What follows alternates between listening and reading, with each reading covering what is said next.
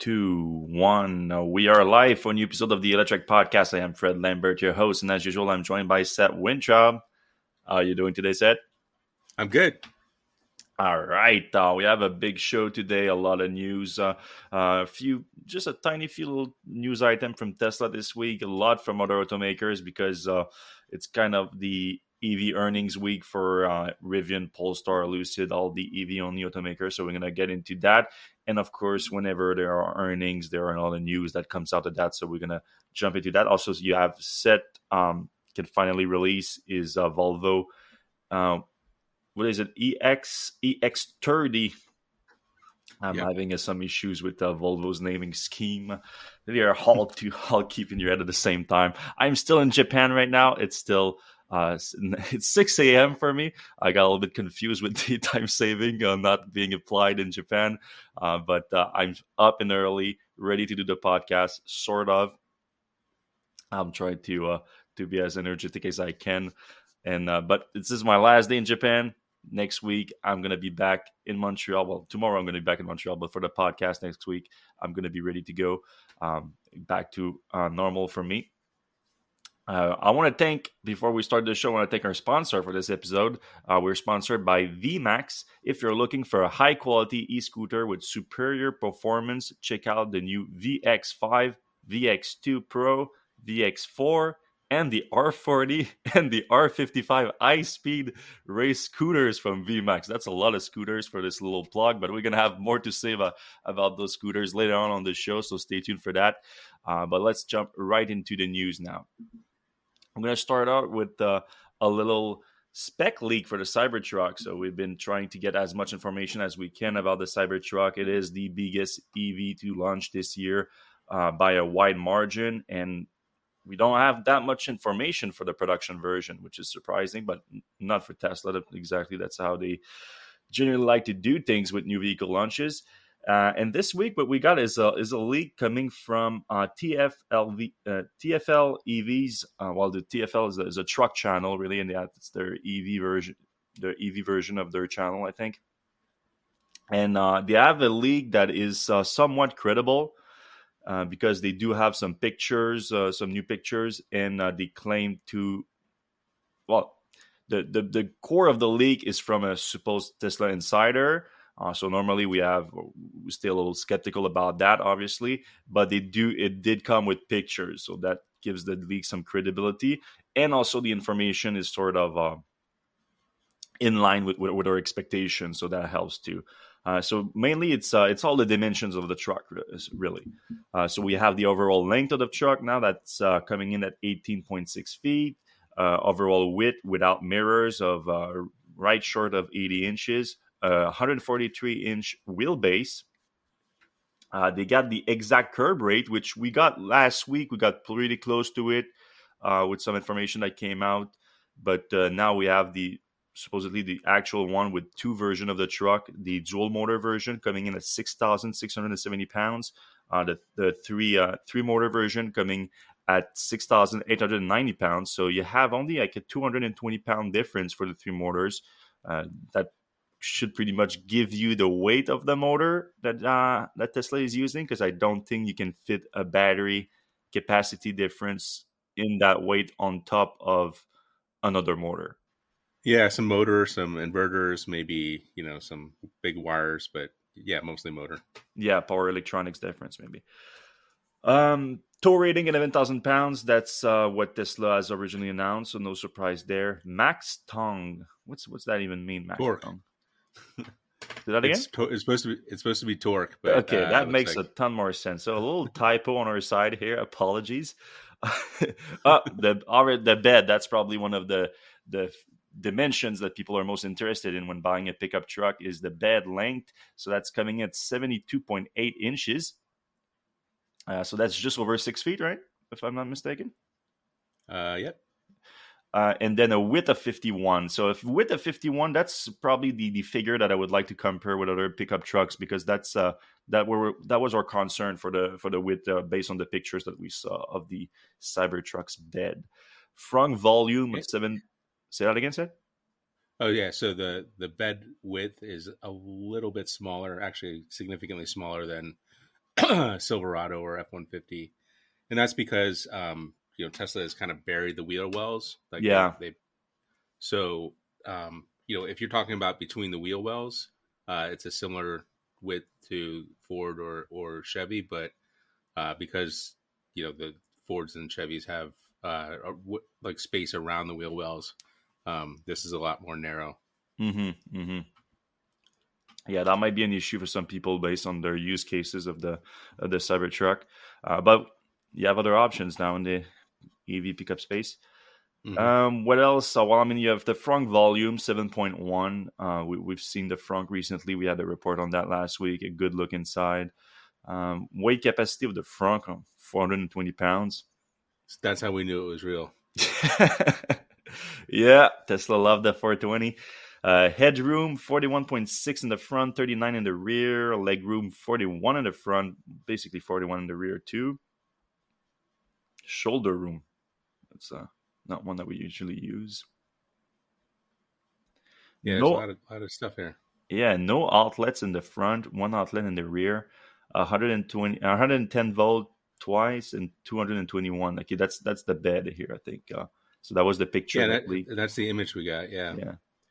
I think that's important because especially the 240, if you're going to do back up your house type of stuff or run tool. I don't know if construction workers are really going to use this, but theoretically you could run a a tool shop kind of on site Yeah, some of with the a more 240. high power tools, even like some like bench saws or I mean even a welder, I guess. No. Yeah, and the other thing it is more of a gimmick, but Ford does it, so you could also charge another vehicle with that. Yeah, technically, yeah. So yeah, on electric, you have all of the charts that we posted with this leak of comparing the all these dimensions that we just discussed to the other big pickup truck, EV pickup truck, and also just all the top sellers in the ICE pickup truck market also. We should note the width at 79.9 is just under the 80-inch max width, where you have to put those like three lights on Uh, the front and back of the truck. So obviously Tesla wanted to keep it under 80 inches. yeah, 79.9. All right, we got some new information coming from a reported meeting that Elon Musk had at Gigafactory Berlin with the employees. So earlier this week, he went to Germany and visited the factory. Had some word for the workers there. It's It comes amid some union pushes for Tesla. Obviously, there's all the deals that have been made with the UAW in the US. There's been talk. We're going to talk a little bit more about that later about what's going to happen next with those big victories for UAW, what it could mean for Tesla and other automakers in the US that are not unionized. Tesla is also not. Tesla workers are not unionized in Berlin, also at Gigafactory Berlin, even though unions are extremely strong in the auto industry in Germany. And now in Europe, there's been a push to unionize Tesla a bit. We talked about IG Metall organizing some things at Gigafactory Berlin. Some employees apparently have some concerns. There was some kind of showing with 1,000 employees or so a few weeks ago. Now there's a union strike in Sweden with service employees, so that's a bit different than the manufacturing side of things.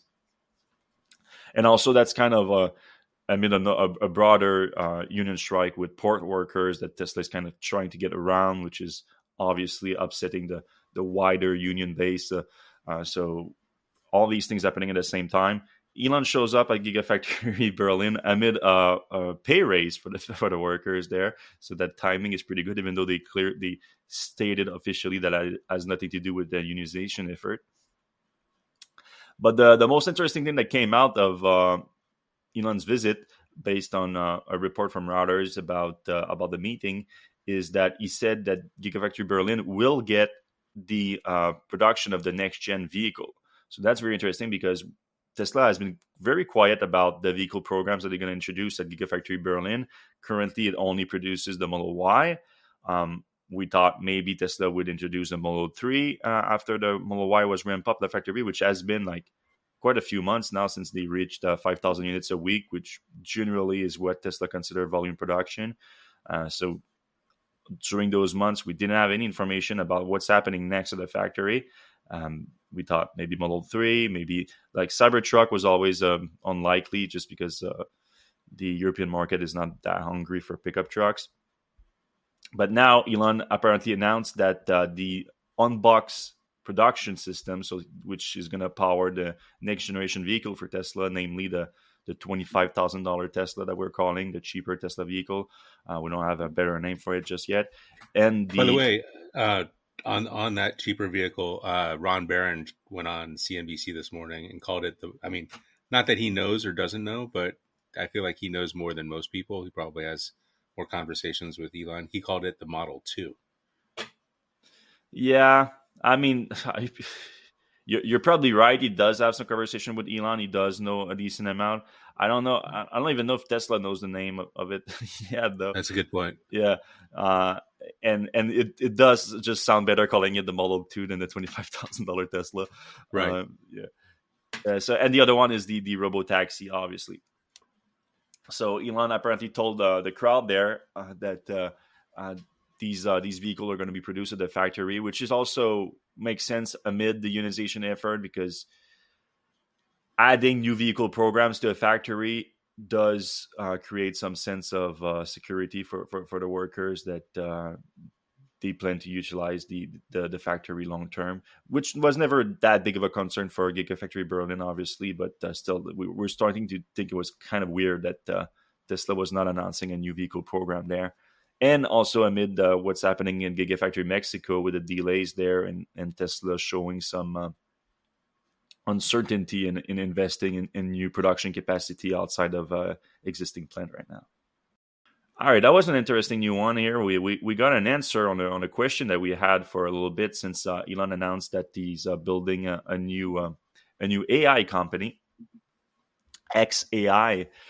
We had some concern about what it means for Tesla, which is also in the AI space, and Elon alleging that Tesla has the best AI team in the world, and Tesla is going to contribute to general artificial intelligence development.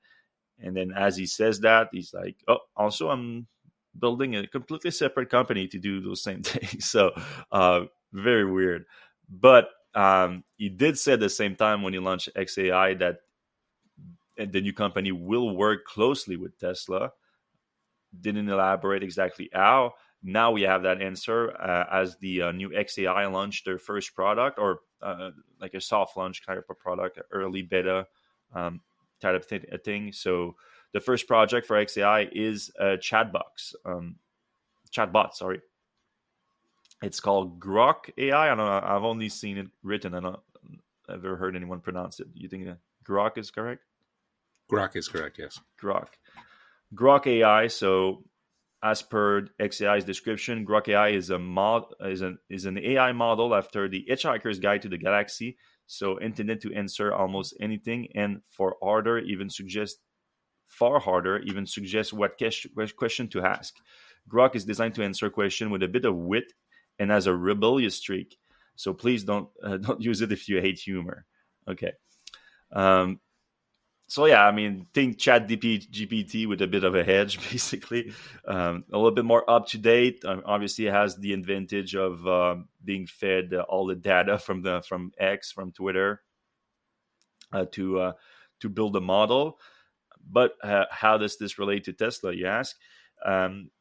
So one of the early beta tester, Brian, I'm going to destroy his last name here, but Brian Romanelli, I don't know.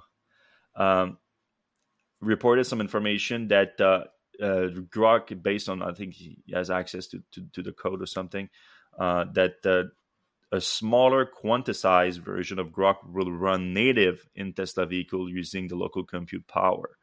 And Elon liked his comment when he reported that on Twitter, and then added, provided our vehicle AI computer is able to run the model, Tesla will probably have the most amount of true usable interference compute on Earth, even in a robotaxi future. meaning when the computer gets even more use, the cars will only be used for one third of hours per week, leaving two-thirds for distributed inference like SCTI, which I I don't know how that like SCTI is like if I understand correctly, it's like extraterrestrial search, I think. Yeah, there was a SETI at home project where you would use that at like a screensaver where you would use your computer's downtime to help it find extraterrestrial Okay, signals in the sky. So they're saying that when your computers or sorry when your car is not being used, they're Tesla's gonna fire that thing up and use some compute cycles to look help for them with their aliens. AI stuff. Maybe I don't know, but help them with their AI stuff, Yeah, but which to me sounds like the comment was directly in response to that comment about the Tesla vehicle using Grok. Uh, right. so I think he's basically confirming that and adding the concept that the compute power inside Tesla vehicle is going to be underused even with the a robotaxi service, I guess, because like one-third of hours per week is still a ton more than what cars are being used right now. So he's referencing, so like the hours are going to obviously increase as your car if your car becomes a robotaxi, but still plenty of time and therefore compute power to be used. So yeah, I mean, it makes a ton of sense. Obviously, Tesla has been increasingly using like voice command, for example, inside the car.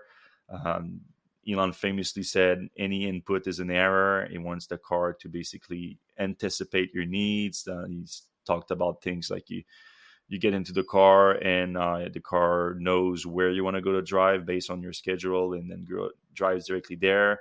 So it makes sense to have some kind of AI assistant be part of that and help into that process. Um, I mean, we've seen other car makers adapting, integrating things like Alexa inside their vehicle. Um, I assume the automakers that have the Android native now, the Android Auto native, have Google Right. Assistant. Uh, yeah, Yeah. yeah. So Yeah.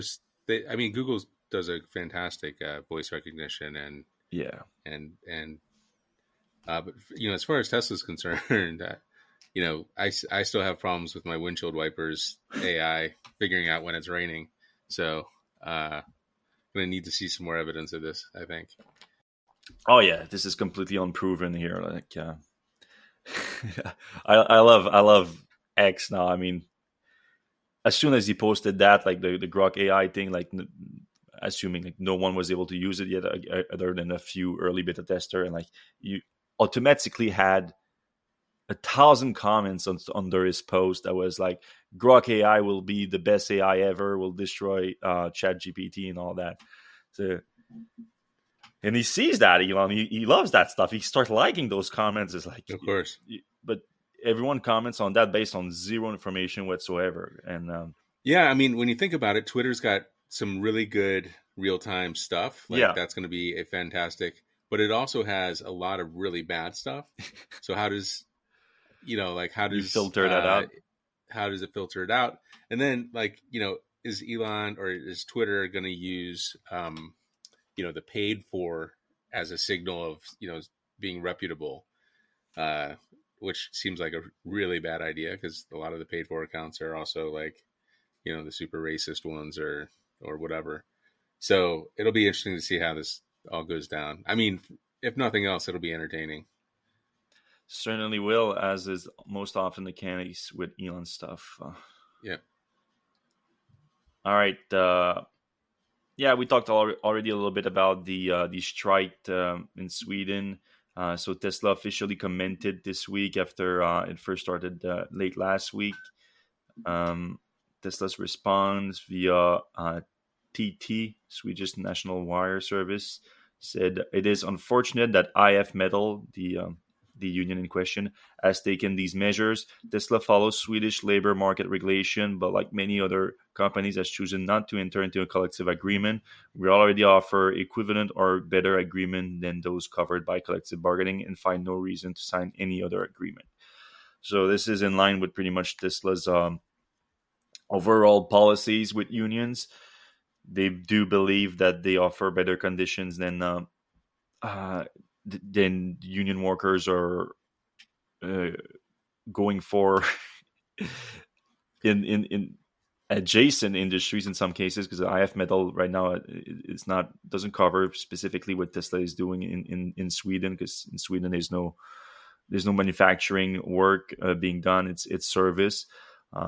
So I get the point to a degree in Sweden here, but in other markets where Tesla is producing, it's a bit different. Like you can compare those jobs a little bit more directly. Yeah, I mean, Tesla always says like, "Hey, we may not pay as much as everybody else, but we give you stock options, and our Mm-hmm. stock options, until recently, have always been going, up, up, up." And I mentioned the Ron Barron interview we saw earlier. He kind of made that case. He said like, "Hey, we're going to make 5 million Model 2s by 2025. We're going to sell 5 million of those. The stock is going to be at 4 billion, which I think is maybe a little bit wishful For thinking. trillion, you mean, right? 4 trillion, sorry. Yeah. And you're going to have the richest auto workers in the world working at Tesla. So that's one way to look at it. I think, if you were being a really fair person, you could give them both. You could say, "Hey, why not? I don't see that. Like, why is like one or the other? Yeah, I don't know. Like, there's no like law saying you can't do it. Like, Mm-hmm. I think he just doesn't want to be unionized. So that's the one carrot that he has, I guess. Yeah, because I think he was officially reprimanded by the regulators in the U.S. when he said that, because like you said, there's no laws preventing you from giving stock options to unionized employees. A unionized employee the only difference is that they collectively put their effort together to negotiate with the automakers rather than do it one by one. It's Right. the only official difference. That there's no on the contrary, like that bargain, like let's say bargaining could include stock option.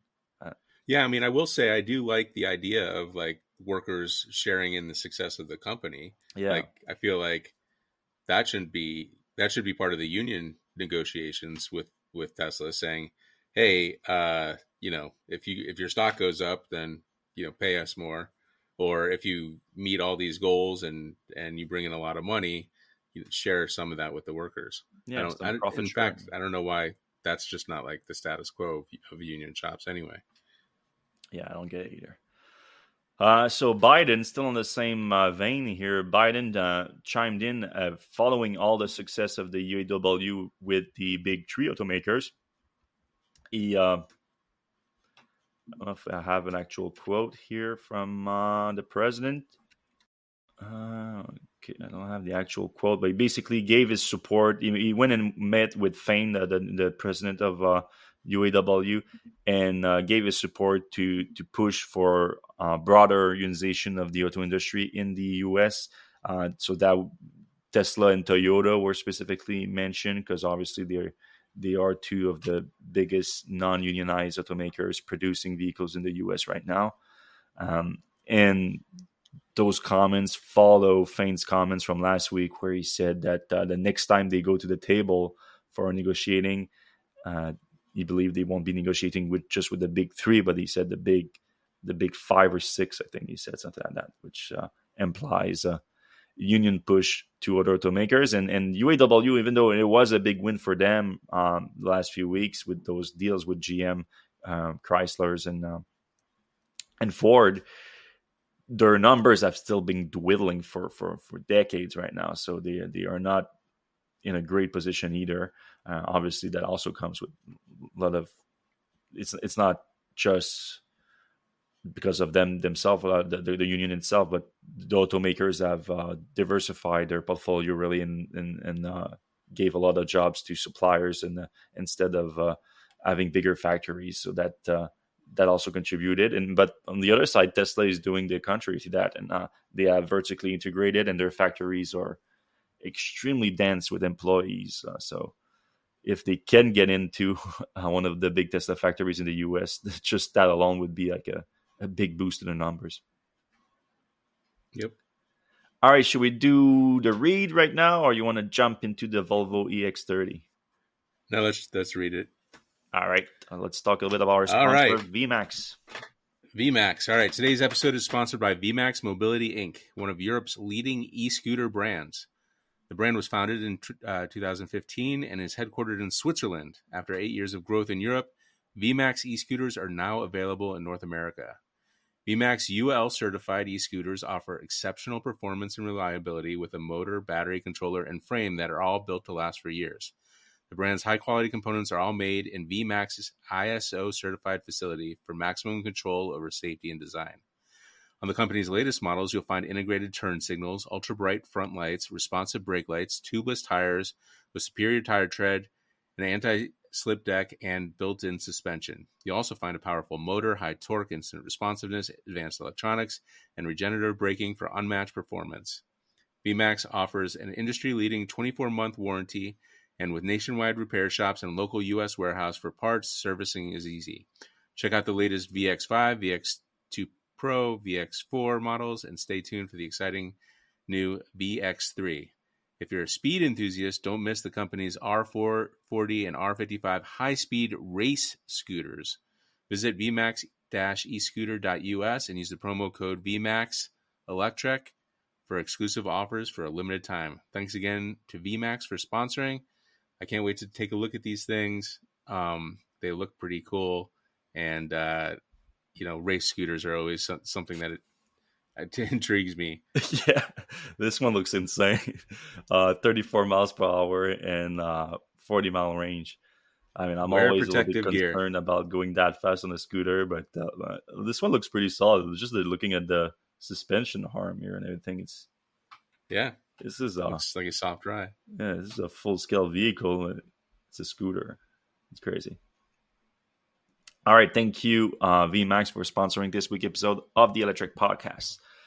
All right, so a few weeks ago, you were able to get a first drive in Volvo's new entry-level fully electric vehicle, the EX30. What did you think? Yeah, so I'm a huge Chevy Bolt fan, so this is basically the same size as Chevy Bolt, a little bit longer than the base model Bolt EV, and a little bit shorter than the EUV, so kind of like right in that sweet spot in between. I've had a Volvo before, a long time ago, before EVs made sense. So I know the brand pretty well. I think they really hit it out of the park with this vehicle. It's super fast. It's very responsive. It drives really well. Obviously it's the fastest. It's the quickest 0 to 60 car that Volvo's ever made, and it's also their cheapest car. So it's kind of a weird combination of things. They also call it an SUV. Some people will call it a hatchback. But whatever. It is what it is. They do that now when they do like a smaller car that just is shaped like an SUV, but right. They kind of do that shape. So yeah, so now the SUV means like the shape of an SUV and not the actual utility of it. But yeah, whatever. I mean, it's got some good trunk space. You can put the seats down and store stuff. The interior is amazing. It looks awesome. It looks great. Yeah, they really did some deep thinking about that. They took the speakers out of the door. They put the glove box in the center. They, instead of having speakers in the doors, they have like a what's that called, a speaker bar, like Sound you would bar? have for your TV. But yeah, it's in the front of the car. The sound system's really great.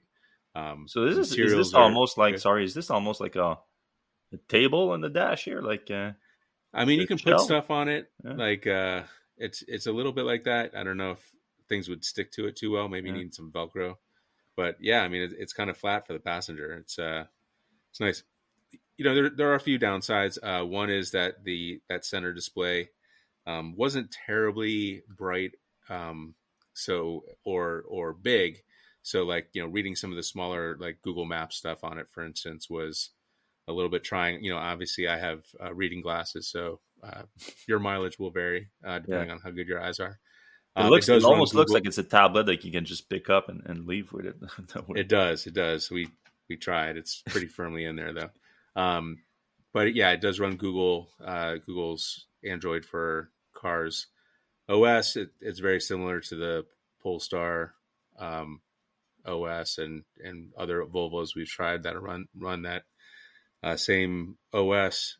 It So the specs wise, it's got 150 kilowatt charging. It'll go from 10 to 80% in 26 minutes, which actually is not that bad if you think about the 150 kilowatt charging. Hmm. So it's actually like a smaller battery, 69 kilowatt hour battery. So that 150 kilowatts is filling up a smaller battery quite quickly. So it's a pretty good setup. You can see there if you're watching me charging it at a local charging station there. I do like the wheels on it. They're a little bit bigger than obviously the Chevy Bolt. That made going off road pretty easy and pretty fun. Um, this car does pretty much everything. My big concerns, there's some little stuff, but my big concerns are this is made in China. If we have some sort of political BS with China, in the next couple of years, is this going to be something that's put on the table?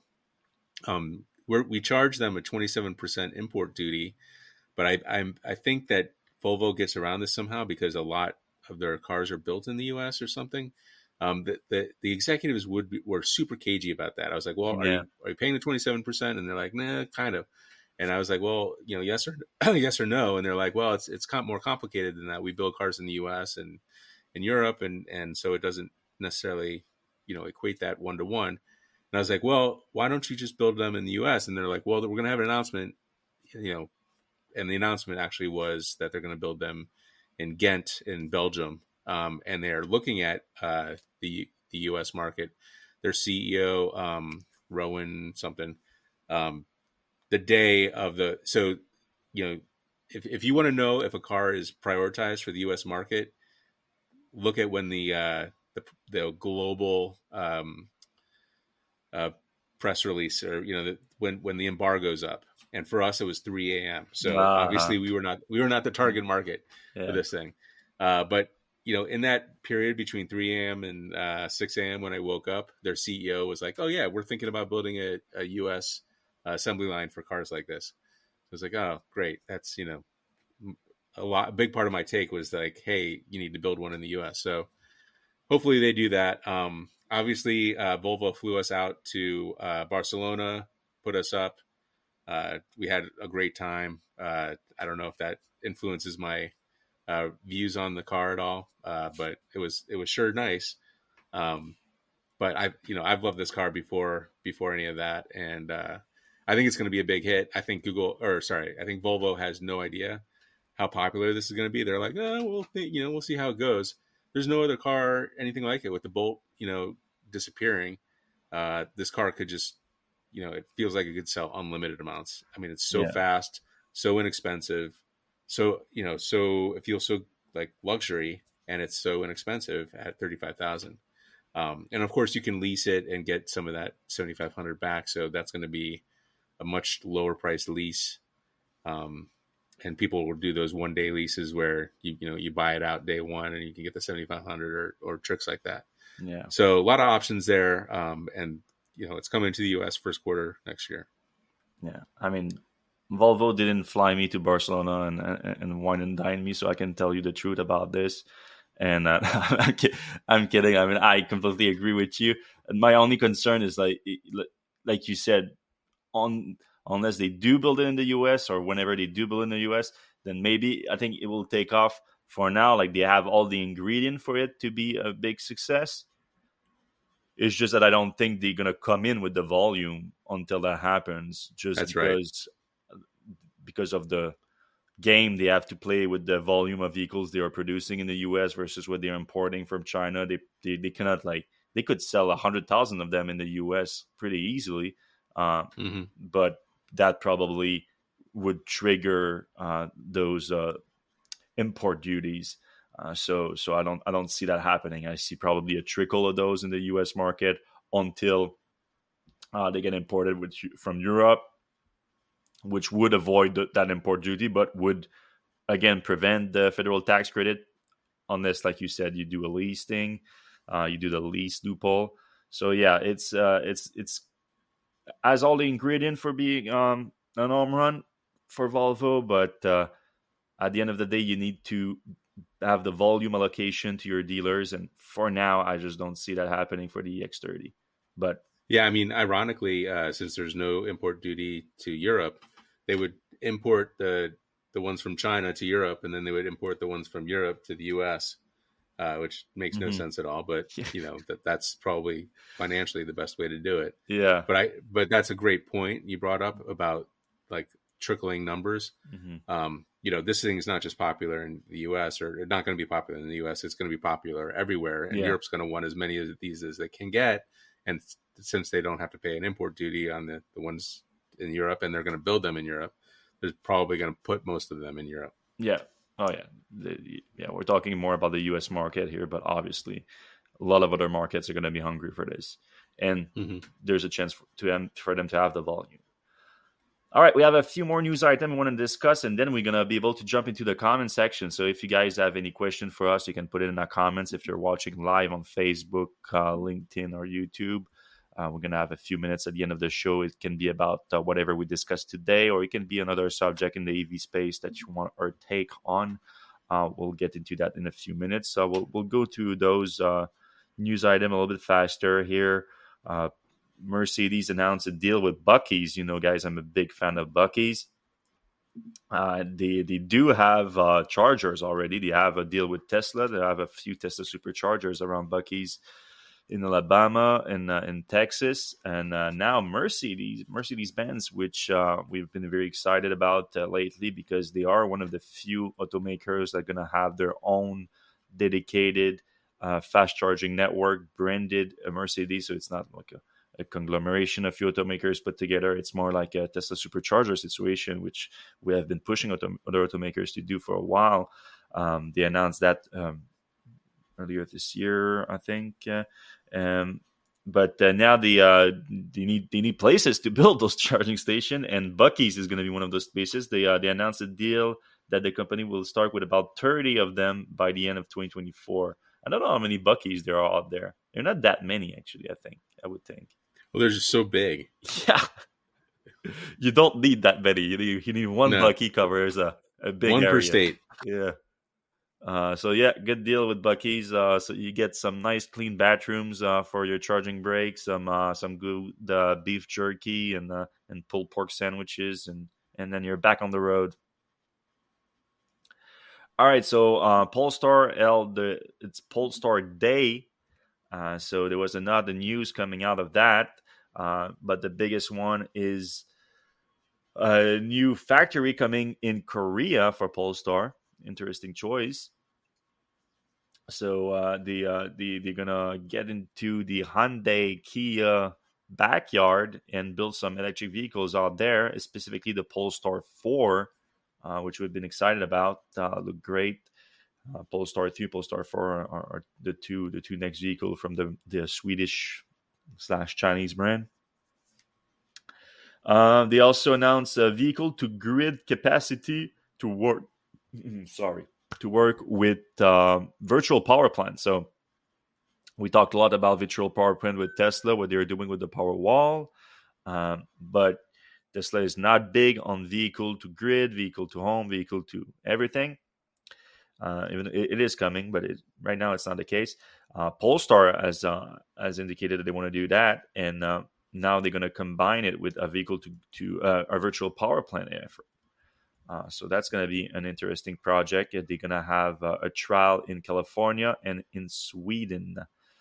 Finally, they also announced a new trial to put some of the store dot They call it the 350 DC capable batteries in the Polestar 5 prototype. So they're gonna be one of the first automaker to adopt this technology from Stardot, which, if I remember correctly, is a Israeli company.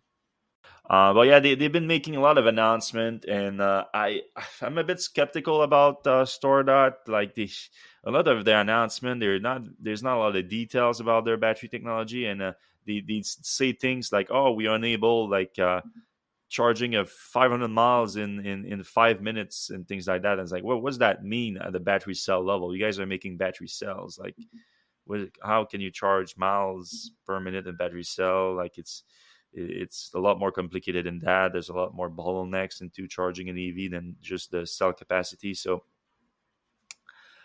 I'm a little bit skeptical, but I like Polestar. So if Polestar is getting into it, it does give the brand a little bit of credibility. So we'll give them that.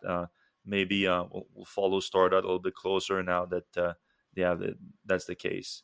Uh, they had their latest prototypes at the Battery Day. You can check Jamie's News Hub for some sweet little pictures. So that Polestar News Day was coming at the same time as the earnings of Polestar came out, and that kind of felt like they were trying to bury the lead a little bit because they didn't have the best quarter. I didn't check all the details here. I'm gonna learn them at the same time as you guys, but I think the big headline is that they reduced their production goal for the year. So there's only one quarter left, and they now know pretty firmly that they are not going to make the original production goal, which was 80,000 units. Now it's going to be between 60 and 70,000 units. So it's a big slowdown, but still a decent amount of delivery for what is a fairly new player in the game. A fairly new, I mean, Polestar brand has been around for a bit, but as a relaunch all electric brand, it's very recent, so it's not a bad number. But in terms of financials, what they came out is let me see here. Revenue of $367 million, up 25% in Q3, which not too surprising considering the ramp up in deliveries. The increased cost led to a gross profit slipping 62% to 36.3 million, but still a positive gross margin, which is uncommon for EV startups. Higher expenses in the quarter led to an operating loss of $261 million. So they are losing about $250 million a quarter. So not exactly the best, but they're still sitting on some good cash, if I'm not mistaken. Yeah, they are just short of $1 billion cash. So a few quarters of run rate going. Most likely going to need to raise money within the next year, unless they have a big turnaround. But that has been like the case for most EV startup right now. As you're going to see, because we're going to discuss real quick, Lucid. Ouch. Yeah, Lucid a little bit harder to talk about. They have been of all the EV startup, they have been the one having a toughest time financially, even though they have big money backers in Saudi Arabia. They are bleeding cash badly right now. So same story. They are cutting their production targets from what was the production target originally? 10. Oh yeah, I mean yeah. So yeah, the original target for the year was 14. It was already cut earlier this year to 10, and now it's been cut to between 8,000 and 8,500. So another big reduction. Obviously, Lucid is in this kind of situation now where they only have the Air sedan, and the sedan market, especially at the higher end right now, is not very healthy at this point. And they are mainly selling in the US. They recently expanded in Europe and Saudi Arabia too. But obviously, those are not big volumes. The footprint is in the US in terms of stores, service centers, and all that. So that's where they have an opportunity to deliver volume. But it is the US, and the US wants SUVs, wants pickups. So we don't expect Lucid to really take off until they have that gravity on the road, and the SUV that's coming from them. So talking about financials right now. Q3 revenue was at 137.8 million, down from last year's 195 million. So that's not what you want to see from an EV startup that relies on growth. Operating loss widened to $752 million. That's a lot of money. Yeah.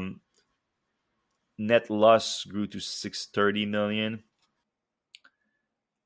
Now they have lost already $2 billion this year with one more quarter left.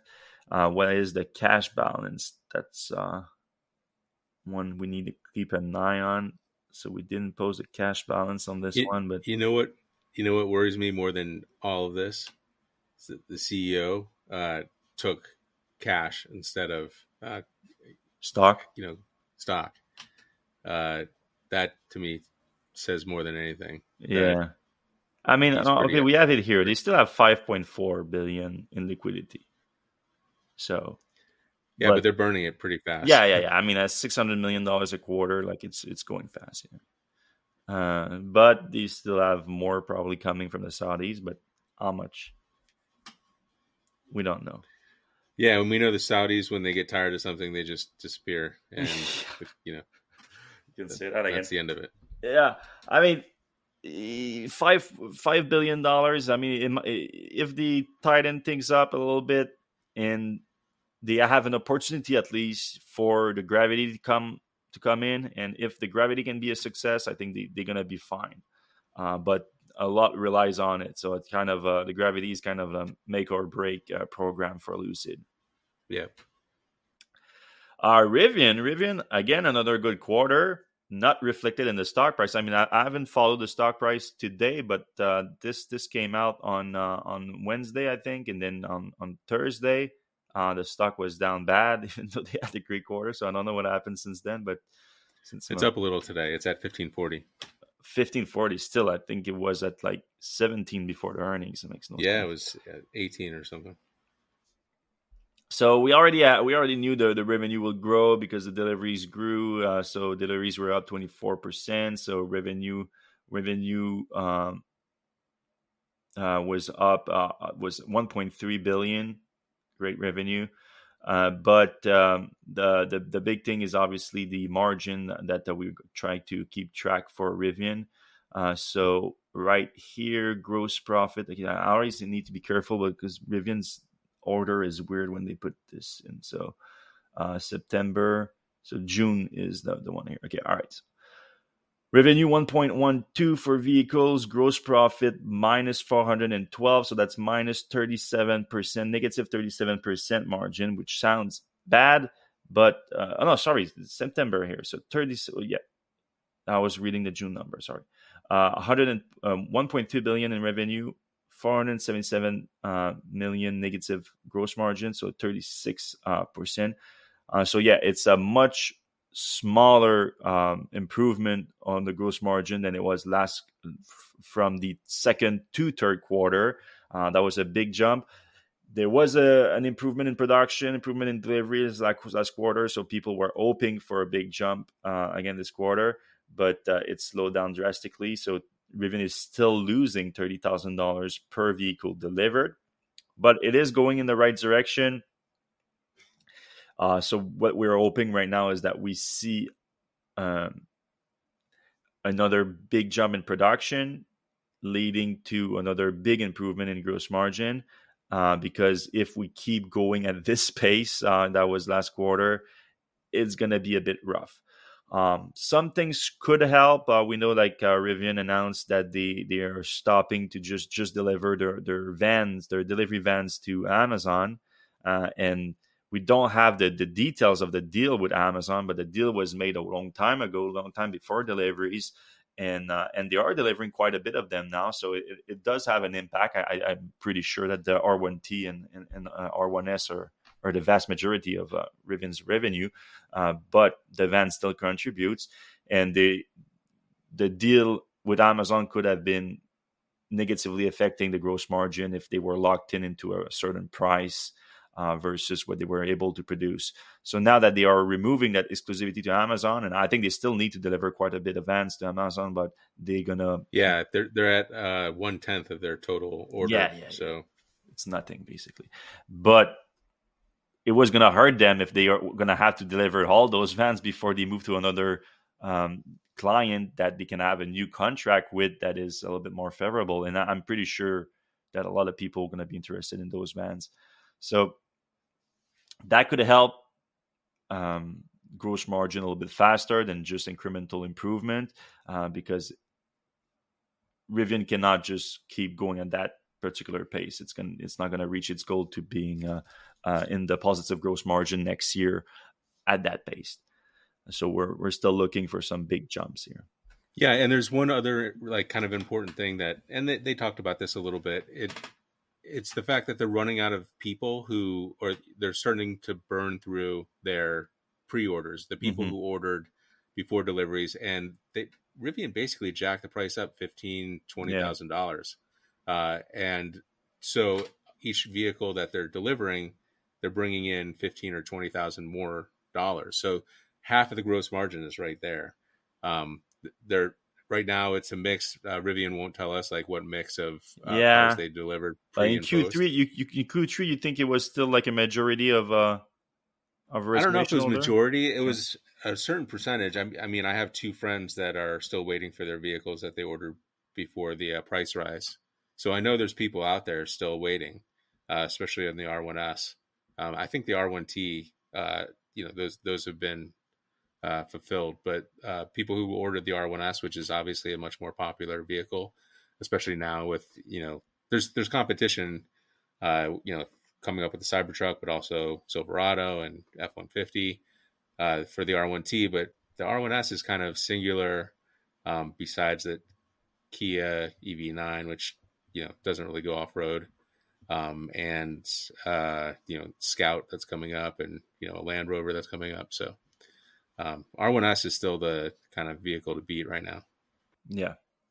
And the big news out of the earnings was they raised their production goal, which is in complete contrast to what we just discussed with Polestar and Lucid. With everybody, basically. Yeah. Oh, yeah. There was an announcement from Ford, too, and all that over the last few months. So, yeah, it's a big difference, but it was not enough to convince people that Rivian is on the up. Just because,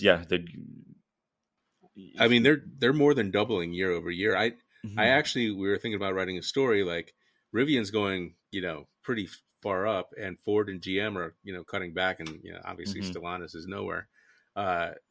When is Rivian becoming the second largest EV maker in the U.S.? Might be soon. Yeah, I mean, we could plot that chart and know. Yeah, I mean, GM is cutting back, Ford is cutting back. I think Ford would probably still be pretty good next year, but without the Bolt, GM's got nothing or almost nothing in numbers. So, I mean, Rivian's going to probably pass Ford and GM next year for being the number two. Yeah, and Rivian's more than doubling year over year. I mean, they're growing faster than Tesla's ever grown, really, when you look at the numbers, year over year basis. Can they continue to do that?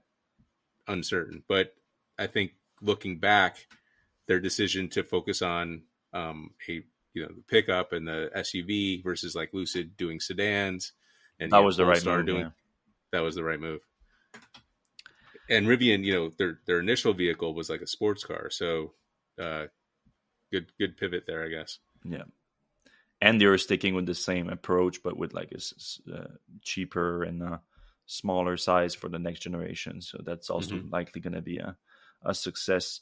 All right, last piece of news before we jump into you guys' comments here. Being ready for that, Volkswagen wants to launch an EV under $35,000 in the US. It says it's not scaling back. So obviously they have that $25,000-$30,000 vehicle that is supposed to come to Europe. The ID Life, I think, is the name of the last time we heard about it, because that car had a bunch of different concepts with a bunch of different names, but they never really confirmed that car for the U.S. market. Now they say that the $35,000 car is going to come to that market. They didn't say which one it's going to be. They say three. I mean, the ID3 is basically a $35,000 car, isn't it? Yeah, if it were to come to the US, I guess it would be around that price. I don't know if they what's the form factor they want to go with though. I wouldn't be surprised if they go more like EX30 or something like that, like kind of a competitor to that, a more like SUV looking hatch. But yeah, they are talking about 3 to 4 years to make that happen, sourcing batteries locally in order to achieve that price. Uh, no, to achieve the sub $35,000 price and add the tax credit to that to make it a vehicle in the 20,000. Um, Fisher, who is the head of strategy for the VW Group in America, said we're not scaling back plans for the U.S. For EVs in the U.S. market, despite what Ford and GM announced lately. So yeah, good news for Volkswagen, because we know that the plans haven't gone exactly.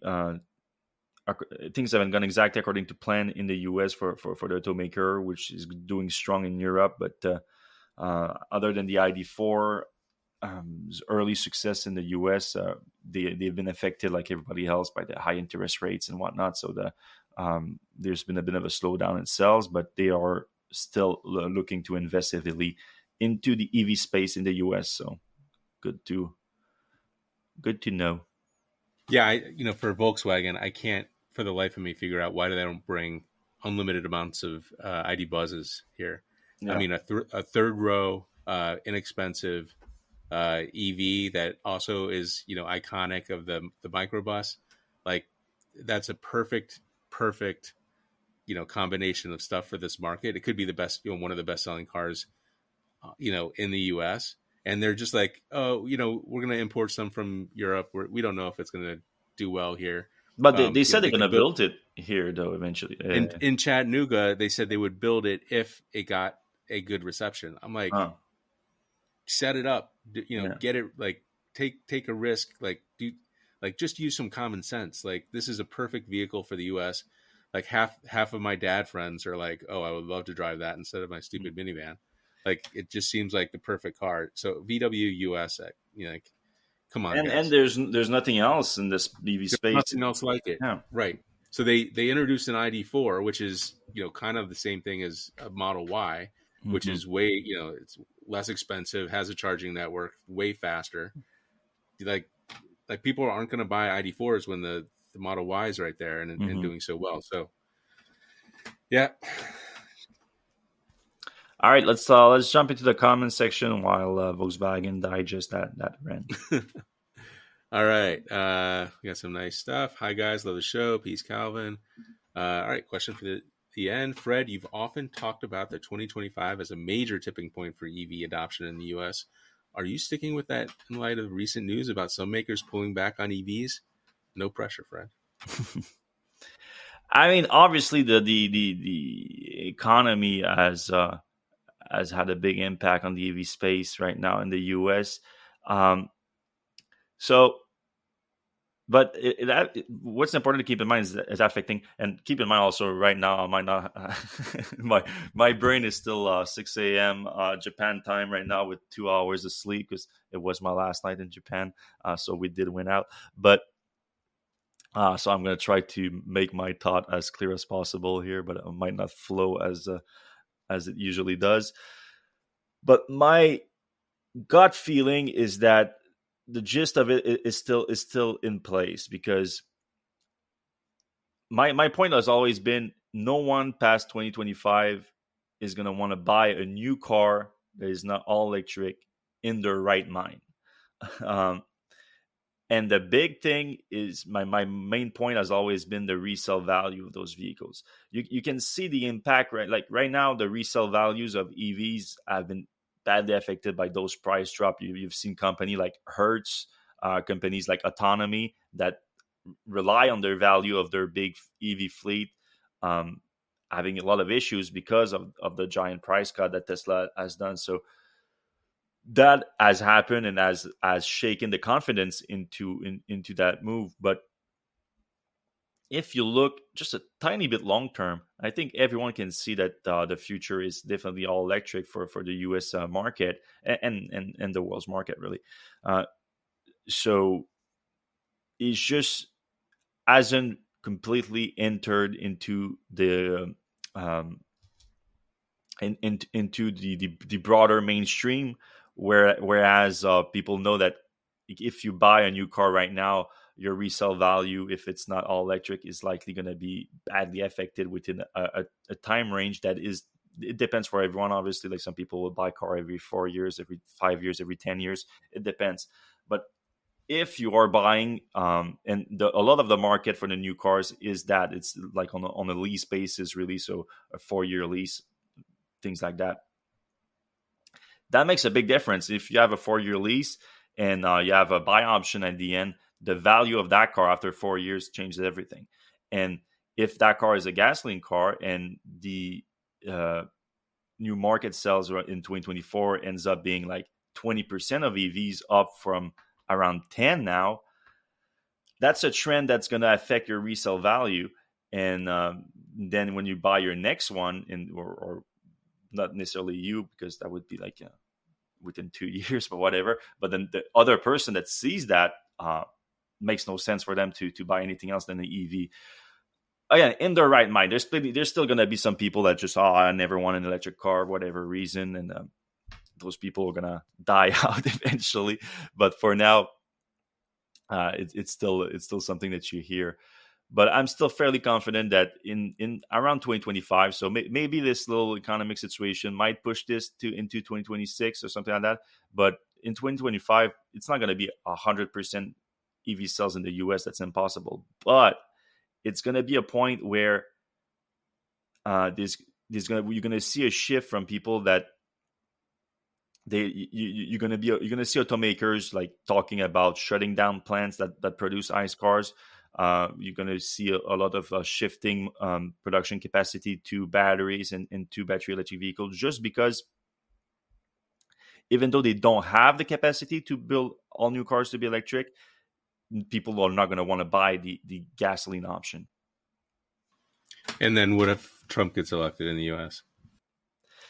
At this point, and these presidents in the U.S., I don't see a difference. Like there's going to be some change in policies, like, but you know what? Like we've seen somewhat of an impact with the tax credit being renewed in the U.S., but technically, like Tesla was doing better back when they didn't have the tax credit and the other automakers were doing the tax credit, and Tesla is the volume in the U.S. So it's really hard to tell if how big of a difference it does. Like obviously, again, economic situation at the same time, maybe it countered some of that. Not maybe, it definitely countered some of that, but by what margin, I don't know. So I don't know how big of a difference Trump would make on the EV market, to be honest. If anything, by the time like it was still a year away from the election, I think we should get back some momentum during that time. We probably going to enter some kind of recession, and the interest rates should go down. So that should help new car sales drastically by the end of next year, by election time, basically. And then Elon's gonna get elected. Trump gets elected, and the EV space picks up, and he's gonna just take credit for it. He's Right, gonna of go course. from electric car sucks, electric car disastrous, terrible, to I invented electric cars. Yeah, exactly. All right. The affordable Tesla from Germany is the carrot that will be withdrawn if the union makes progress with Tesla employees. I don't think that's true. I don't expect the affordable one to come from Germany in any case. I mean, Uh, Dave, as a point, like we didn't really expect, like we expected Shanghai, we expected Gigafactory in Mexico, but what happened? Tesla said, actually, it's going to be Texas before Mexico, so that kind of makes sense with Berlin. So I think we're just seeing a trend right now of Tesla wanting to exploit more their existing factory rather than building new ones. And also, I think it makes sense for the first production capacity of that new on-box production manufacturing process to be deployed where Tesla has their manufacturing engineering teams and that's right now is mainly Shanghai, Berlin, and Texas. Yep. All right, Carl in San Diego. Oh, wait, hold on. Richard Bentley, vehicle to grid two-way power flow is a big issue in Australia. You have not mentioned. Now you have. And then we'll continue on. I don't really think that you should say vehicle to grid is coming with Tesla. That was probably misreported based on a single statement answering a surprise question. No commitment ever from Tesla about it. No, that's not We accurate, Carl. yeah, we did see it in the Europe case. And then we see the NEMA 1450 outlet on the Cybertruck. So regardless if Tesla wants Yeah. people to put that electricity back in the grid, it's gonna like that's what you need to power a house. So No, Cybertruck is confirmed as having vehicle to whatever capacity. Um, mhm. and then it's more than one comment from Tesla. Drew Bagnino said it several times. I know that the last time Elon chimed in and like it confused a lot of people. That's completely fair.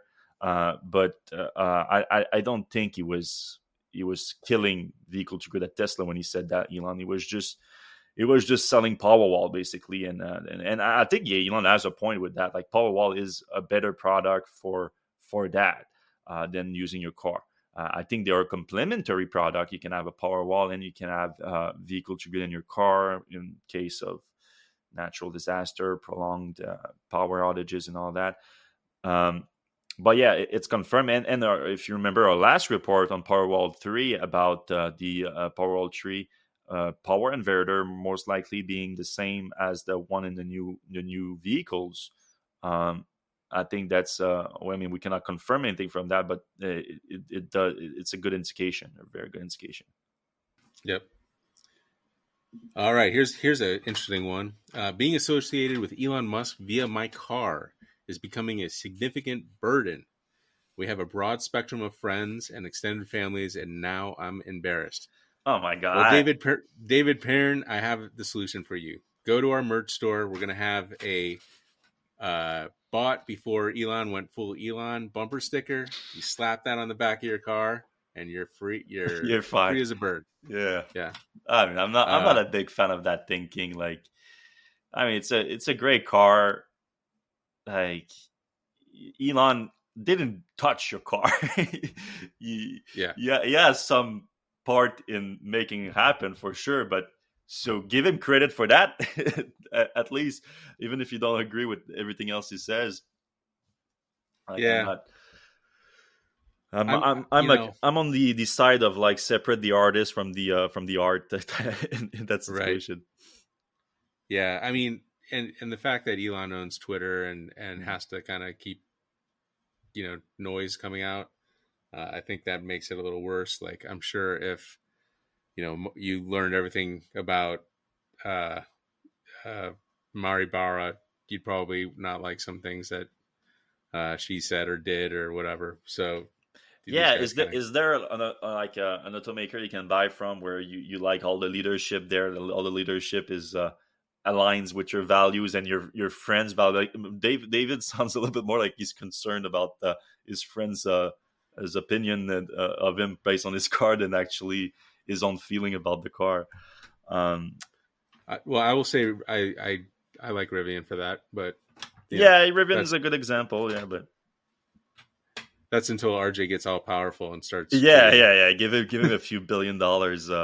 Right. Cash like Once they're that profitable, I we'll just see what he realized says. that that's an interesting point. Elon like really went down when like he was always a billionaire. Like RJ is a billionaire now right now. I'm sure. I don't know what's his ownership of Rivian is, but I'm sure on paper is a billionaire. But Elon was always a billionaire on paper, and it really got bad when he was a billionaire cash, when he had that money in Right. the bank. That's where things started going downward.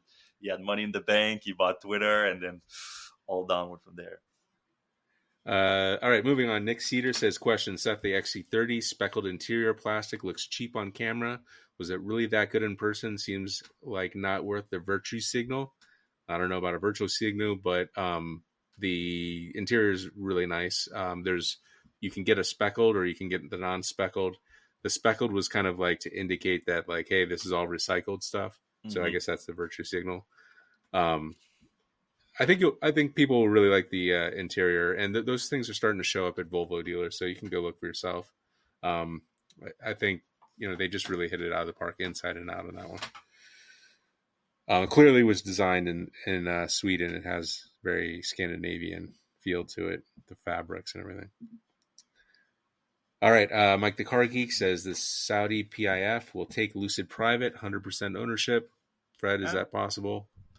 Yeah, I mean, it's definitely it could be done, especially with that kind of ownership they have right now. They could make a deal to do that happen instead of just seeing the stock price go down on the public market. Yeah, and it's trading pretty low right now, so it wouldn't even Yeah, be that big of a yeah, buyout. I'm sure the shareholders would take a deal. David Pern's back. Unions represent a challenge to Elon Musk's status. An independent CEO would be most appreciated. It doesn't. We don't go an episode without somebody saying Elon should step down. So we can tick that checkbox. And who wants the job though? Yeah, yeah. Where Elon's the biggest shareholder. Yeah, when you have Elon looking over your shoulder at all time. All right. Q is the first wish on your Christmas list. Will be a Tesla Jack back this year. I wonder if that's a plug or something. Yeah, I'm not sure. What do you expect from Fisker next week? They delayed their earnings call. Well, that's always a good sign. Yeah. It's probably not going to be good. Let's just Yeah. put it that way. Yeah, I mean, I have, like I've been saying, I've been very skeptical about Fisker since the beginning. Like, I mean, they've been They made a few like, cars though. yeah, they built a few cars, but even before they even built one, there was ads everywhere to sell them. Like, and I'm not sure about it. And then I watched the Fisker Day or whatever they call their event, and just a bunch of new prototypes before they even had like 2 deliveries of the Ocean. It's I don't know. It's just getting red flaggy for me. Yeah. All right. Joseph Burdick, question: what percentage of new Level 3 charging stations will include CHAdeMO? I Are see a you are few you in the planned on U.S. plug. here, Joseph? Yeah. Uh, Probably not a lot. You might want to think about some other options at this point. Yeah, I mean, There's CHAdeMO is still gonna gaps have in the to U.S. be interstates. CHAdeMO is gonna have to be serviced by adapters. There's Or no you just have to deal value. with level 2, and it's Yeah. just not going to be a trip car. You're gonna have to turn it into a commuter car, which Mhm. is fine. Like that's fine. But CHAdeMO is just going out. The fact that Nissan is still selling a CHAdeMO Leaf is almost, should be a war crime. I mean, I'm But in Japan right you now. were, There's still yeah, I was, CHAdeMO everywhere, but everywhere. Like, not they don't have that many electric cars here, but where they have chargers, it's CHAdeMO. And I mean, maybe we'll Japan send a Japan stuck to the shipload of them Betamax. back. Japan stuck to the Betamax for a while too. After Right, after the rest of the world went to VHS, so that's true. it's their thing. Like, they move slow, and they are a bit insular at times. So if you buy a Japanese car in the US with a CHAdeMO, you should know that what you're doing. It's not you're not buying the connector of the future here. Yeah, and I think China's system is based off of CHAdeMO. It's not straight CHAdeMO, but it's like based off of it. Yeah. So there's still some remnants of that around. Carl in San Diego, the R1S might be the SUV to beat, but mainstream buyers don't trust buying a DTC. What does DTC stand for? Startup product. Orphan trucks would be a nightmare. Rivians are doing quite well, and I don't know. Yeah. I'm Yeah, not we too just worried about that. they're losing money But on it, direct but consumer. they still have a lot of direct to consumer. Yeah, I don't know if that's the concern more than well, I mean, yeah, I guess if the startup goes under and it was a dealership model, they would still be serviced, I guess. But I would be a concern for me too at that point. Like, if I think the concern is more the startup in general, I would think. But yeah, I mean, Rivian is not in any uh, problem right now in terms of short term, mid term bankruptcy or anything like that. Yeah, I think their biggest concern would be like if the market changed dramatically, if if we had a big recession and nobody had any cash. Hmm.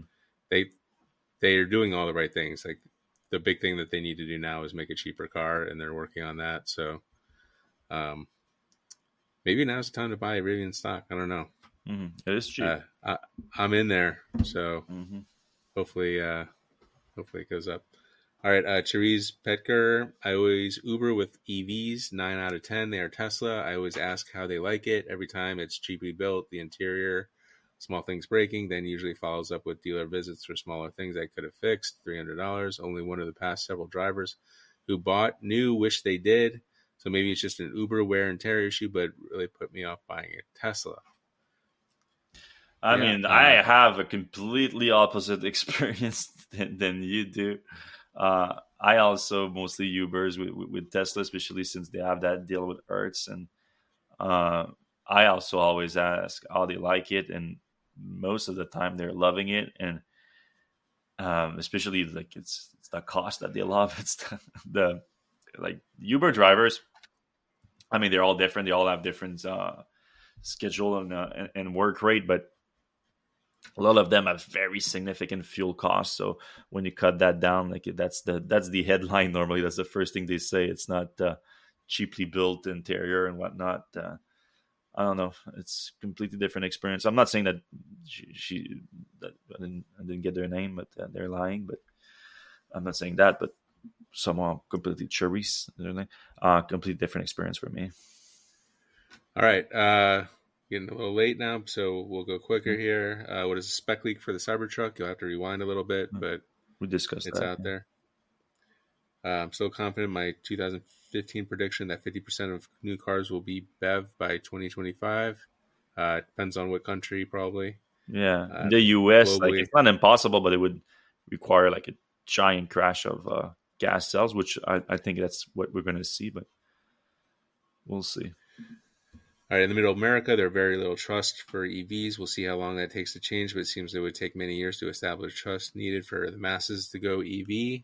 I think Uh, you need pickup trucks and you need NACS superchargers going to all like once everyone experienced superchargers, like you don't have an EV owners telling you, yeah, I mean, I'm having issues charging. I go to a charging station, it's not working and all that. Once you eliminate that, you're going to build a lot of trust. And the supercharger network going to non-Tesla EVs is going to do that. all right, I don't quite understand this one question. What do you think is the tipping point for getting a new Model S to transfer supercharging? If coming from a 2014 P85 with AP1, new screens, dual inverters, and about 45,000 miles, I don't think I've ever heard of free supercharging transferring, and I don't expect to. What about you? No, it's happening. You have that Yeah, until the end of the year. free supercharging. You can buy a new car if you give Uh-huh. out if you give your free supercharging car, you get free supercharging on your new car. Oh, that's right. That's Yeah. right. That Um, was that was surprising. yeah. But I'm not exactly sure what they mean by their tipping point of it. I mean, they say it's only until the end of the year, so it's not like you have an option to wait for something else. But at the same time, they say that, but they could do the same promotion next year. I have no idea. So. All right. There are 4 rooms, interior color palettes for the EX30. One of them has the speckled panels and only available in the top trim, oddly enough. Yeah, so you're not required to get speckled panels. Uh, let's see. What are your thoughts on Honda's Prologue looking like an ICE vehicle? Is this a good strategy for the next wave of EV adopters? Does it look like an ICE vehicle? I mean, it looks normal. It looks like a normal SUV. So I guess in that sense, it does. But to me, like an EV is a normal vehicle now. So I don't know. But I think it's one of the good looking ones. So yeah, it should help with EV adoption. Like people don't. We're done with the wacky EVs now. The wave of wacky looking cars. What was the term that Elon used? That the weird mobiles. Like we don't have any Weird weird mobile. mobiles. Yeah, that time is gone now. So you're gonna have a lot more EVs that just they look like regular cars. Yep. All right, last question here. Tesla unionizing. How likely do you think it is? What's the over under? What's the time period? I'm 50-50 for me. Like, yeah, I before that I would have been like, before the UAW deals, I would have been like 80-20. But with Elon being Elon these days, and UAW having big wins, I think a lot of Tesla workers, I'm like, all right, who do I trust now? Elon Right. or UAW?